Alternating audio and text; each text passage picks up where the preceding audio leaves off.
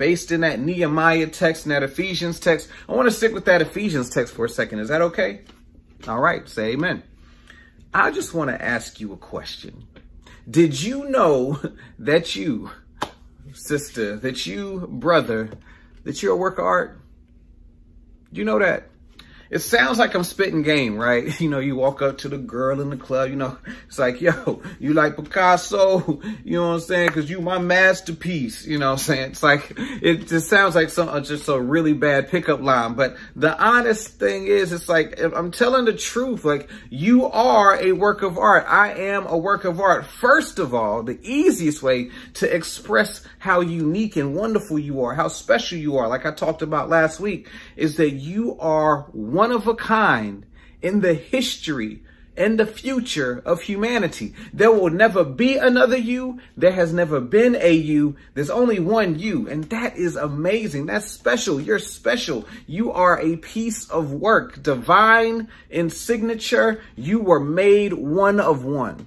There's billions and possibly, you know, maybe trillions. Who knows how many people will live on earth before the Lord comes and before we all are dealing, you know, we all face him and are with him. Who knows? All I do know is there's only one of you. You're a masterpiece. You are a unique creation. He knew you before you came out of the womb, before you were in the womb. He knows the number of hairs on your head, whether those are your hairs or whether they were purchased hairs, whether they're your hair or whether the hair number is decreasing. He knows the number of hairs on your head. He's the Lord. You are one of a kind. But second, though, this is specifically for those of you that you've professed that you are a believer, a walking, a follower of Christ, a follower of the way, a Christian. A Christian. You believe Jesus Christ is Lord. You submitted your life to him. And you trust him as Lord and Savior of your life, both Lord and Savior, not just Savior, Lord and Savior. And so the second area there is like, as a believer, you're literally God's work of art. If you think about it, and not even think about it, if you look at the text, it says, for you are God's handiwork. That word, the original word, the word that means handiwork there is a word that's translated masterpiece, like a poem or a work of art. And so what Paul is saying here is that we as believers in Christ, we are a work of God's artistry. You're a work of art. We're a work of God's artistry. And so anytime that you get down, anytime you get discouraged, anytime that you think that you're not special or you're not enough or you haven't been treated well, you just remember that as a believer, that you are God's handiwork. Can't nobody value you or devalue you. You're God's handiwork. You are created by and appreciated by the Lord God, recreated in Jesus Christ. In fact, you're a work of art. Divine in origin and divine in function. You know, in salvation, like it says here, you know, we were created in Christ. You know, we're God's handiwork created in Christ Jesus. We are in salvation, we are recreated in Jesus Christ, recreated in Christ Jesus. Of course, we were born, but if you know the word and you know Jesus and you know that he teaches that we have to be born again, that we're born of the flesh, we have to be born of the spirit. And so those of us that are reborn by spirit, those of us that are new creations, you know, in Christ, we are a new creation. The old has passed away. The new has come. For each and every one of us, we were recreated in Christ. We are in this world, but we're not of it.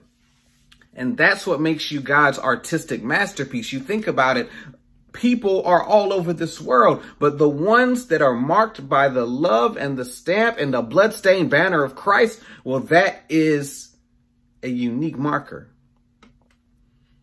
And so I just want to clarify for anybody that's got a misunderstanding, and I know plenty of us do.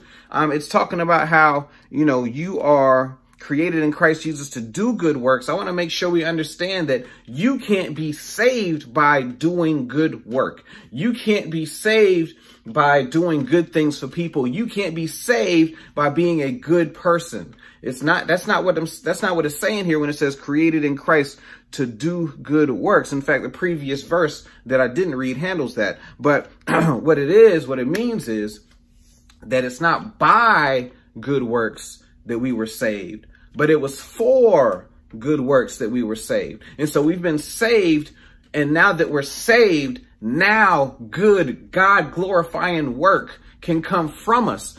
God pleasing work can come from us, but there's no God pleasing work that leads us to salvation. It's God pleasing work that comes from us as we do what he's called us to do in salvation. And so what do I mean doing the work that God's called us to do? It's like, if you look at this verse, it makes it clear that God has already laid out good works for us, ahead of us on the pathway of life. That as a Christian, as a believer, there is stuff that God has already laid up. There's layups, there's alley-oops, there's wide open threes, shots that God has designed and put on your path to make. I'm in NBA playoffs mode. Anyway, but it says here, for we are God's handiwork, created in Christ Jesus to do good works, which God prepared in advance for us to do. It means God has already got it laid out for us. You don't have to necessarily go trying to figure out your purpose or figure out your good works or figure it out. It's already been prepared for you. It's been laid out for you. But I understand confusion. And so I understand we got to answer the question, how do we know what good works are? Because we can easily get caught up in thinking that the stuff that the world calls good is good.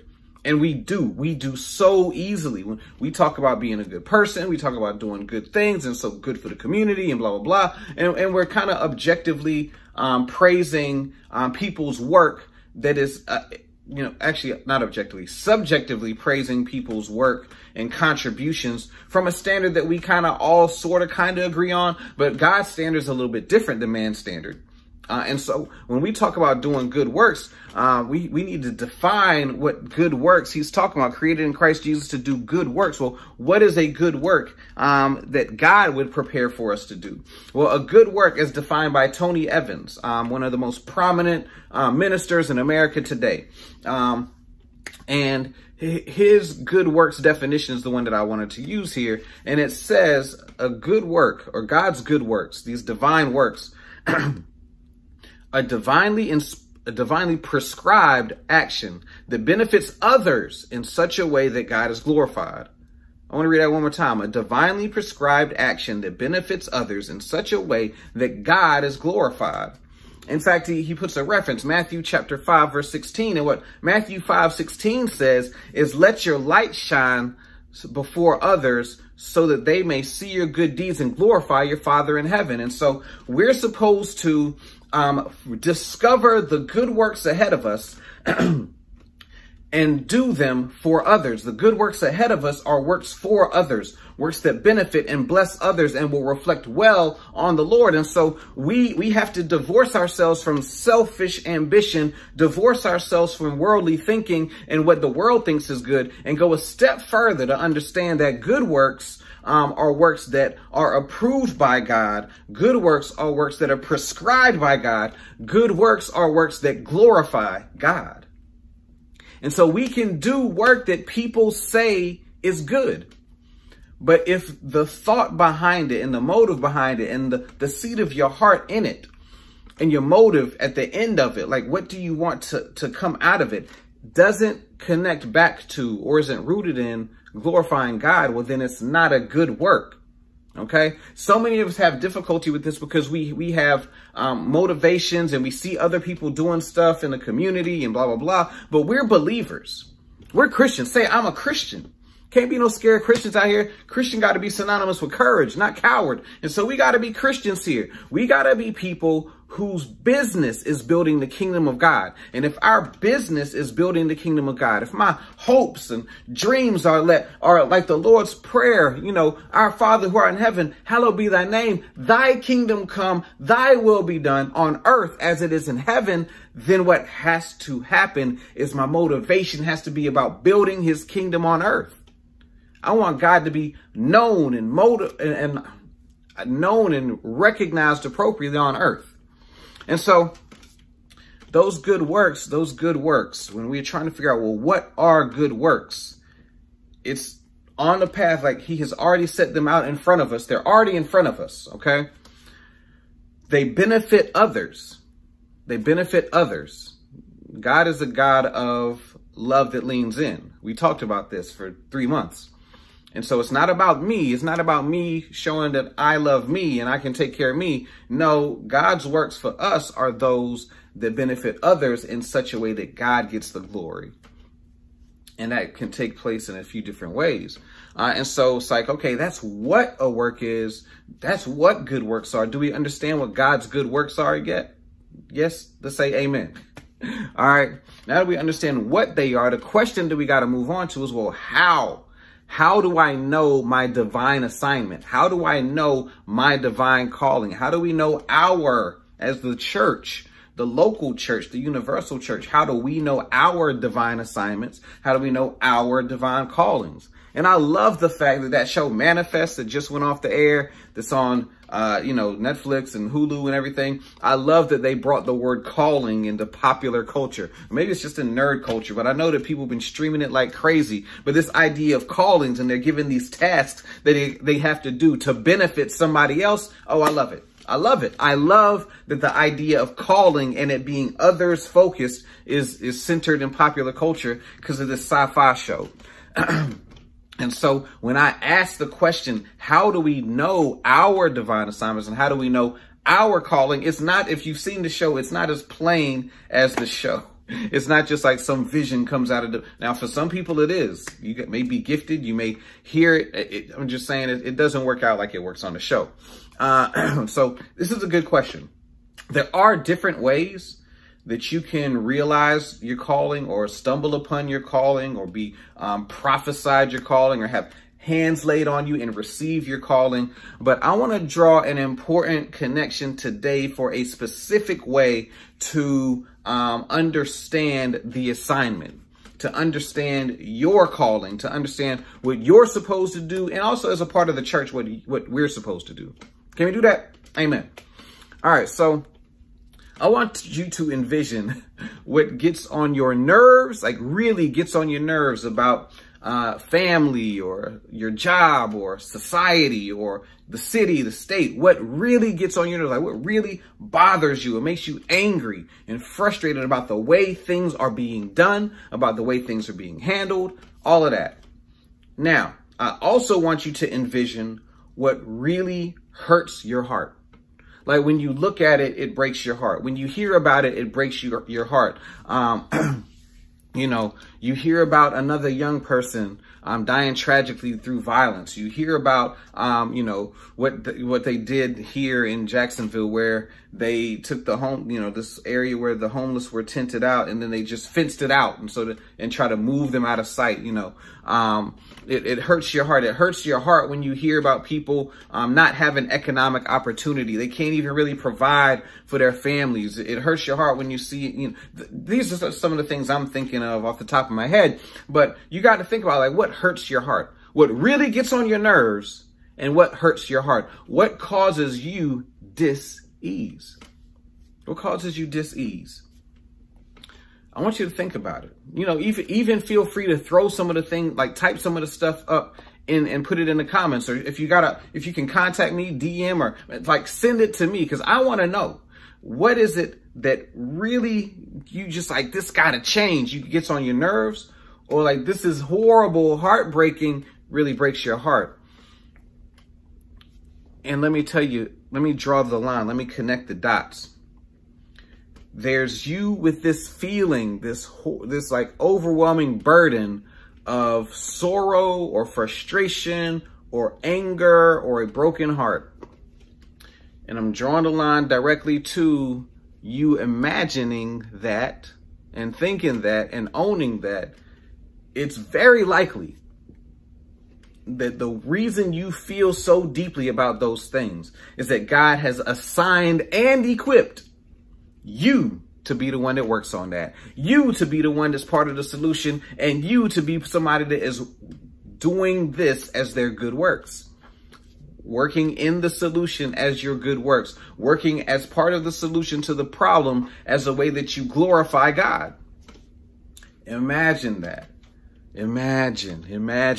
Like that's exactly what's happened. And the title of today's message is Agitation Equals Assignment.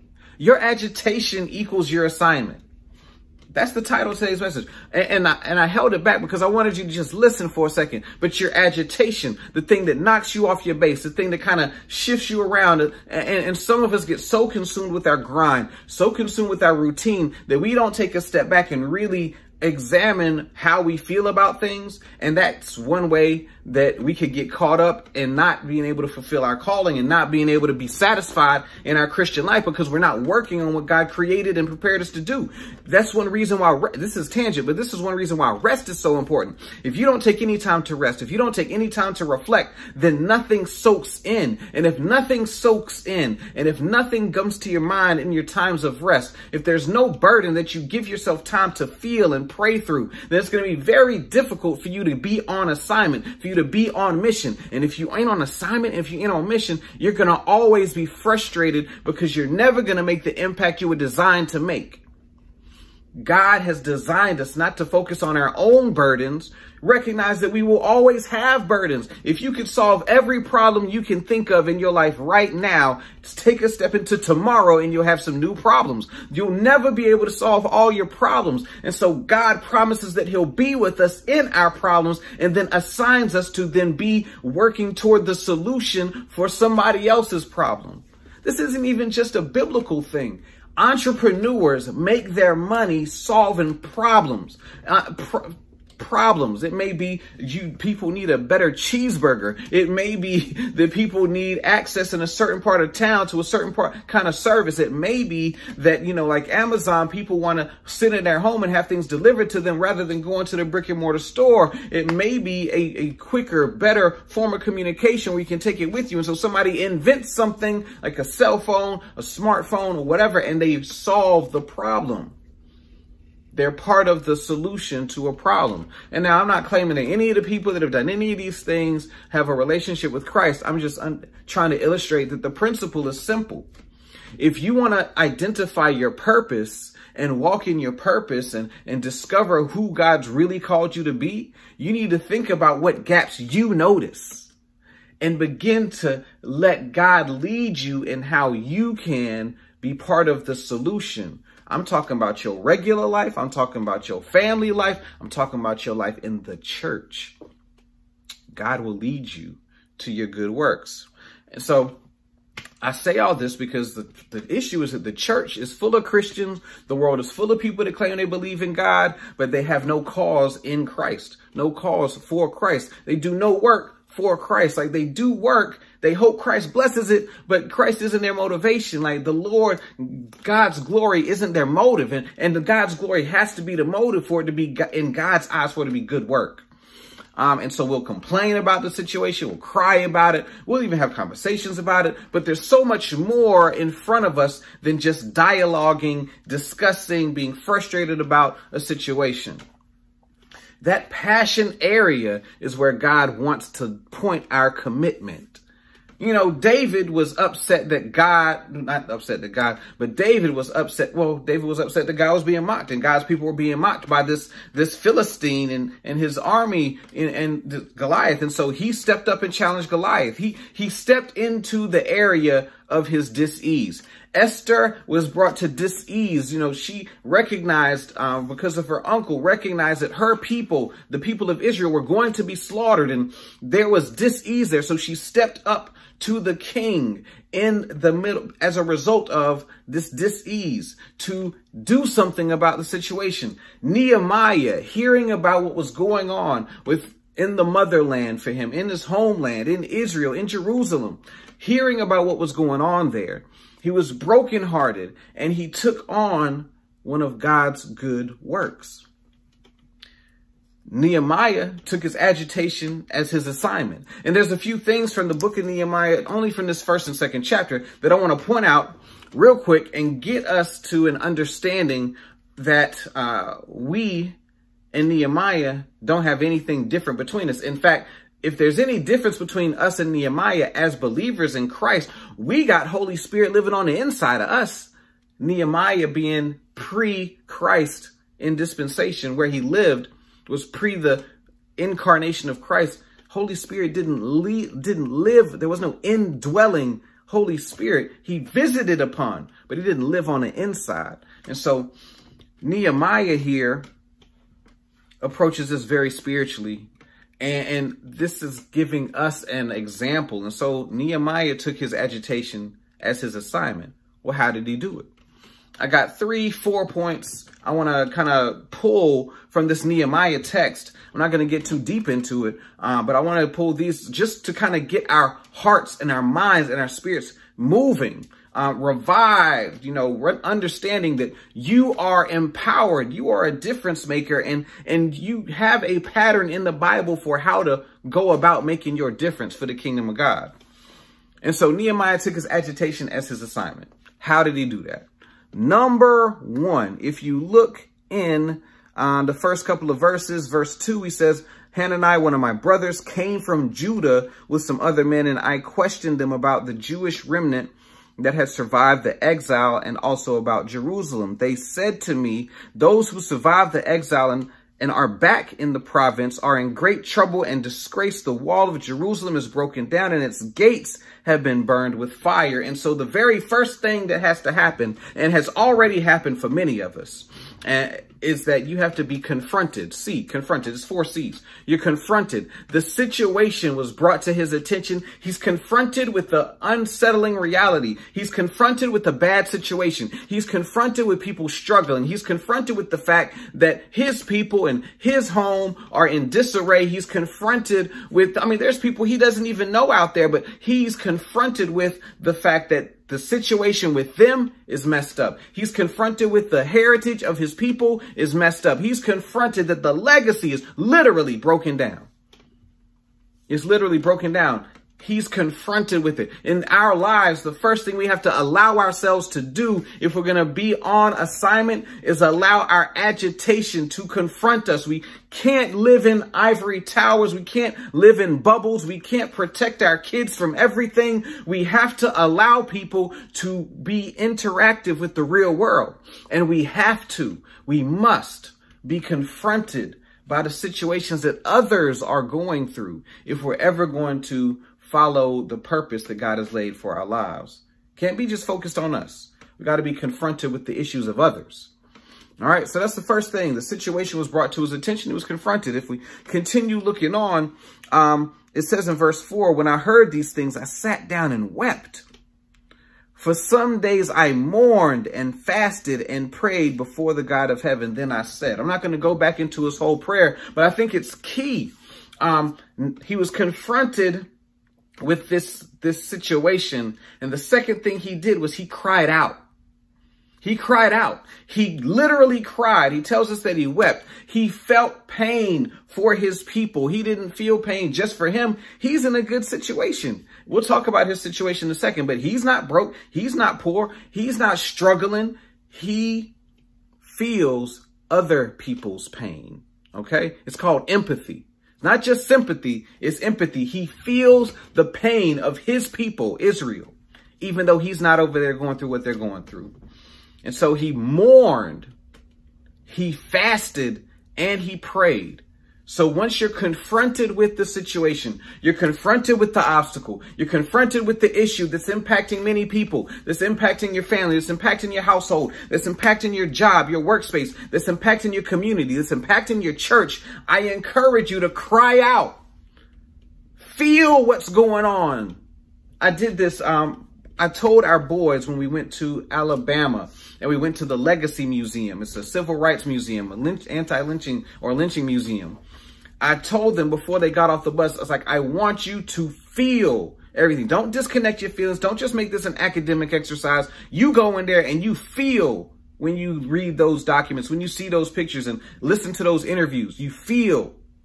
And in the same way, I need us to feel like when you're confronted with the challenge or the issue that God has on your path that he prepared in advance for you to address, I need you to feel. I need you to mourn. I need you to fast. I need you to pray.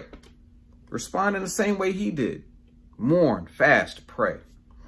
But he didn't just stop there. He didn't leave it in God's hands. I want you to look at verse 11.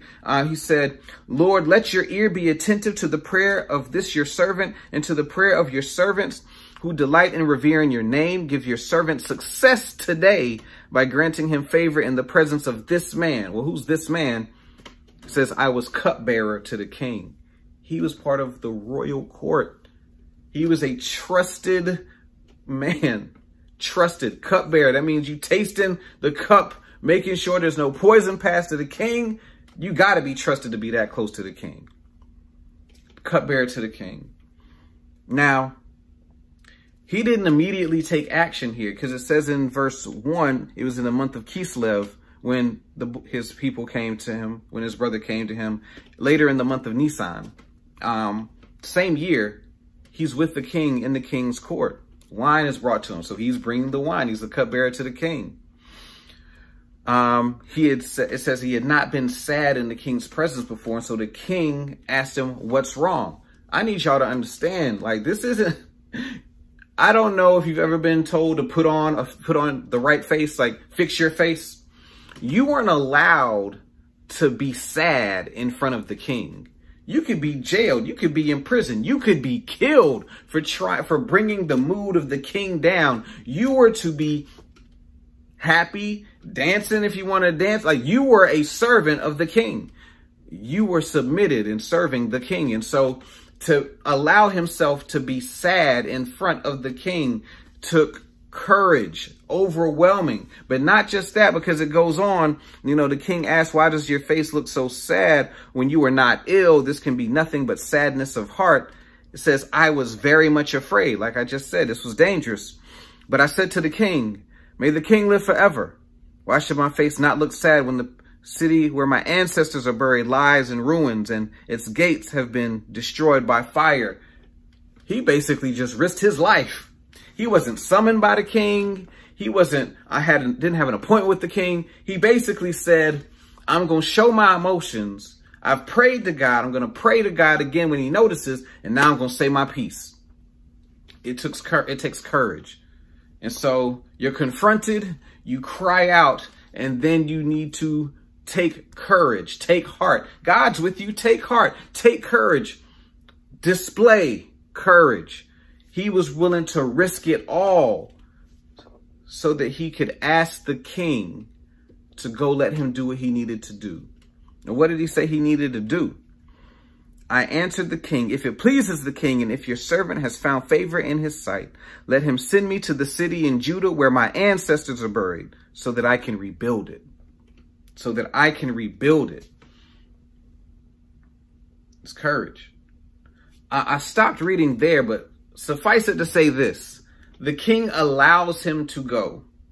He gives him a letter and allows him to go to Judah, to Jerusalem, to take on the task of rebuilding the walls of Jerusalem. Cities were fortified. Important cities were fortified. They had walls to keep people from getting in, and the walls had been broken down. They were in terrible shape. The city had been routed. People had been moved out. They were exiled. It was in a bad situation. The rebuilding of the city had already begun under the watchful eye of Ezra and others, but Nehemiah was called, and he found his good work in rebuilding the walls of the city itself. Not the temple was him, but rebuilding the walls of the city itself. And so the last C is committed.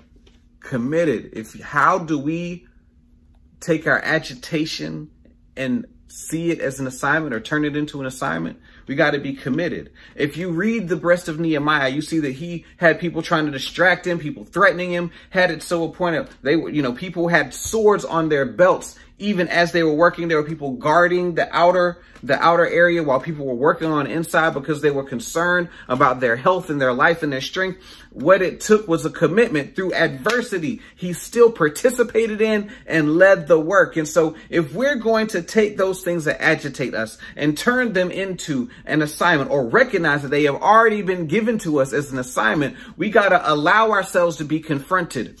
Once we're confronted with the painful reality of whatever that situation may be, we must then have the courage to cry. We must cry out and then have courage to take a risk in order to become builders, edifiers, people that are willing to do the work of building up God's kingdom on the earth so that he can be praised and so that people can look at what we've done and give him all the glory. It's all because we've been created not just to be saved and be happy and la, la, la, la, la. No, you've been saved to do good works. You've been saved to be a difference maker, to change somebody's life, to alter somebody's situation. We have been saved and brought together as church folks for the glory of God and the blessing of people. God saved you. God saved me. Christ died, was resurrected, sent Holy Spirit down to live inside us so we can make an impact on others. He brought us together as the local church to magnify that impact. And so as a church, I say, as an individual, you got to identify what those things are. But as a church, I never want us to forget, as a local assembly, believers are supposed to be a part of a local assembly. Believers are supposed to be together and working together toward a common goal in Christ. And for us, He's sending us to Arlington. We're raising money for this building. We're renovating this building. We're moving on to 5919 Merrill Road because God has called us to these three things. These are three pain points that are in my heart, and I'm going to share real quick, and then I'm going to pray. One is to embrace the overlooked. Embrace the overlooked by the world and the overlooked by the church, because there are people that are overlooked by the world and we call them the least of these. We had a whole series about that, but we overlook people that don't match our mold. And so those that I was having a discussion about this recently, like church folks don't necessarily reach out to, the people that don't, look like or act like they're already religious. And so if you listen to hip hop music, or you dress like, in that style, or if you came from that generation and you don't get down with hymns and you're not already churchy, you might just be overlooked. You may not be seen as useful. And so people, church folks and Christians have overlooked you. Maybe you're a mission. Maybe we'll do something on a weekend for y'all. Maybe we'll have a youth service for y'all. But as far as like just ministering to you where you are and not trying to get you to be like us first, we are here to embrace the overlooked. It is a pain point for me. We're here to evangelize the area, to share the good news outside of the church, to share how God has worked and who God is and what He does outside of the four walls of the church. Because so many people are inundated with the bad news, and we're entertained by the bad news, and our arts are filled with a glorification of the bad news. But He sent us to spread the good news. And the last thing I just want to share right now is that, we did it with Wrapped in Worship, and we want to continue to do it. But when it comes to, creatives and artists and entertainers, and entrepreneurs, we want to edify them. We want to build up this generation, this current generation and next generation of Christian creatives, of people that want to use their art, their talent, their skill to glorify the Lord. People that want to that want to start businesses and build up their community. We want to edify them. We want to build them up. We want to strengthen them, because there's so many people caught up in their own kingdom, in their own business, in their own way, in their own art. What we want to do, we're expressive. We are artistic. We're entrepreneurial. We want to take that. We want to build together with others. Embrace, evangelize, edify. It's just a short way to say what we as a church are trying to do, and why that 5919 Merrill Road location is so important. It puts us right in the middle of a community where there are people that are creative, where there's opportunity for entrepreneurship, where there's people that are being overlooked. And we're called to them. You recognize your call, your purpose, and that you're part of our call and our purpose? Say amen. Let's give God some praise. Hallelujah, hallelujah. I'll clap it up too. Because God is good. He's merciful. His love endures forever. Forever, ever? Forever, ever. His love endures forever. And He has made us His handiwork, created in Christ Jesus to do good works, which in advance He has prepared for us to do. I'm excited, y'all. We're getting closer and closer. Even if it doesn't quite look like it, we're getting closer and closer to being able to come together to do the work that He's called us to do in that building. That doesn't mean the work doesn't continue outside of the building. That's why we're fellowshipping today on Sunday. That's why we are serving next Saturday for the glory of God. But there's a whole other level that's going to come. There's a whole new level of doors that are going to open up when our doors open up. Amen. Let's give God some praise and let's pray. Lord God, I want to come to you right now on behalf of the brokenhearted. I want to come before you on behalf of the agitated, the annoyed, the frustrated, the tired, the sick of being tired, the sick and tired, the struggling, the meandering, the distracted, each and every one of us who are not sure what the next step is, not sure what our purpose for the kingdom is, not sure how we're supposed to make a God kind of impact in the world, not sure what it looks like or how it looks to glorify you in a way that will make others give you glory, to do good works, God's good works, divine good works, because we've been so distracted by our good works and other people's subjective truth about what good is. Lord, I pray right now for our freedom, for our forgiveness. I pray for our repentance from any dead ways, any selfish ambition, any self-centered thinking, anything that is not focused on you, Lord. I repent. We repent. Lead us and guide us to have a heart, a mind, and a focus that glorifies you. Strengthen us in this season. Lord, bring the funds. We're praying, believing, and trusting you for every single penny, every single dime, every single cent, every single dollar that is needed to complete the renovation and reopen. Lord, you're sending it. It's coming to us and through us for the benefit of this work to be done to glorify you. Thank you for the work that's on this side of the opening of those doors and on the other side of the opening of those doors.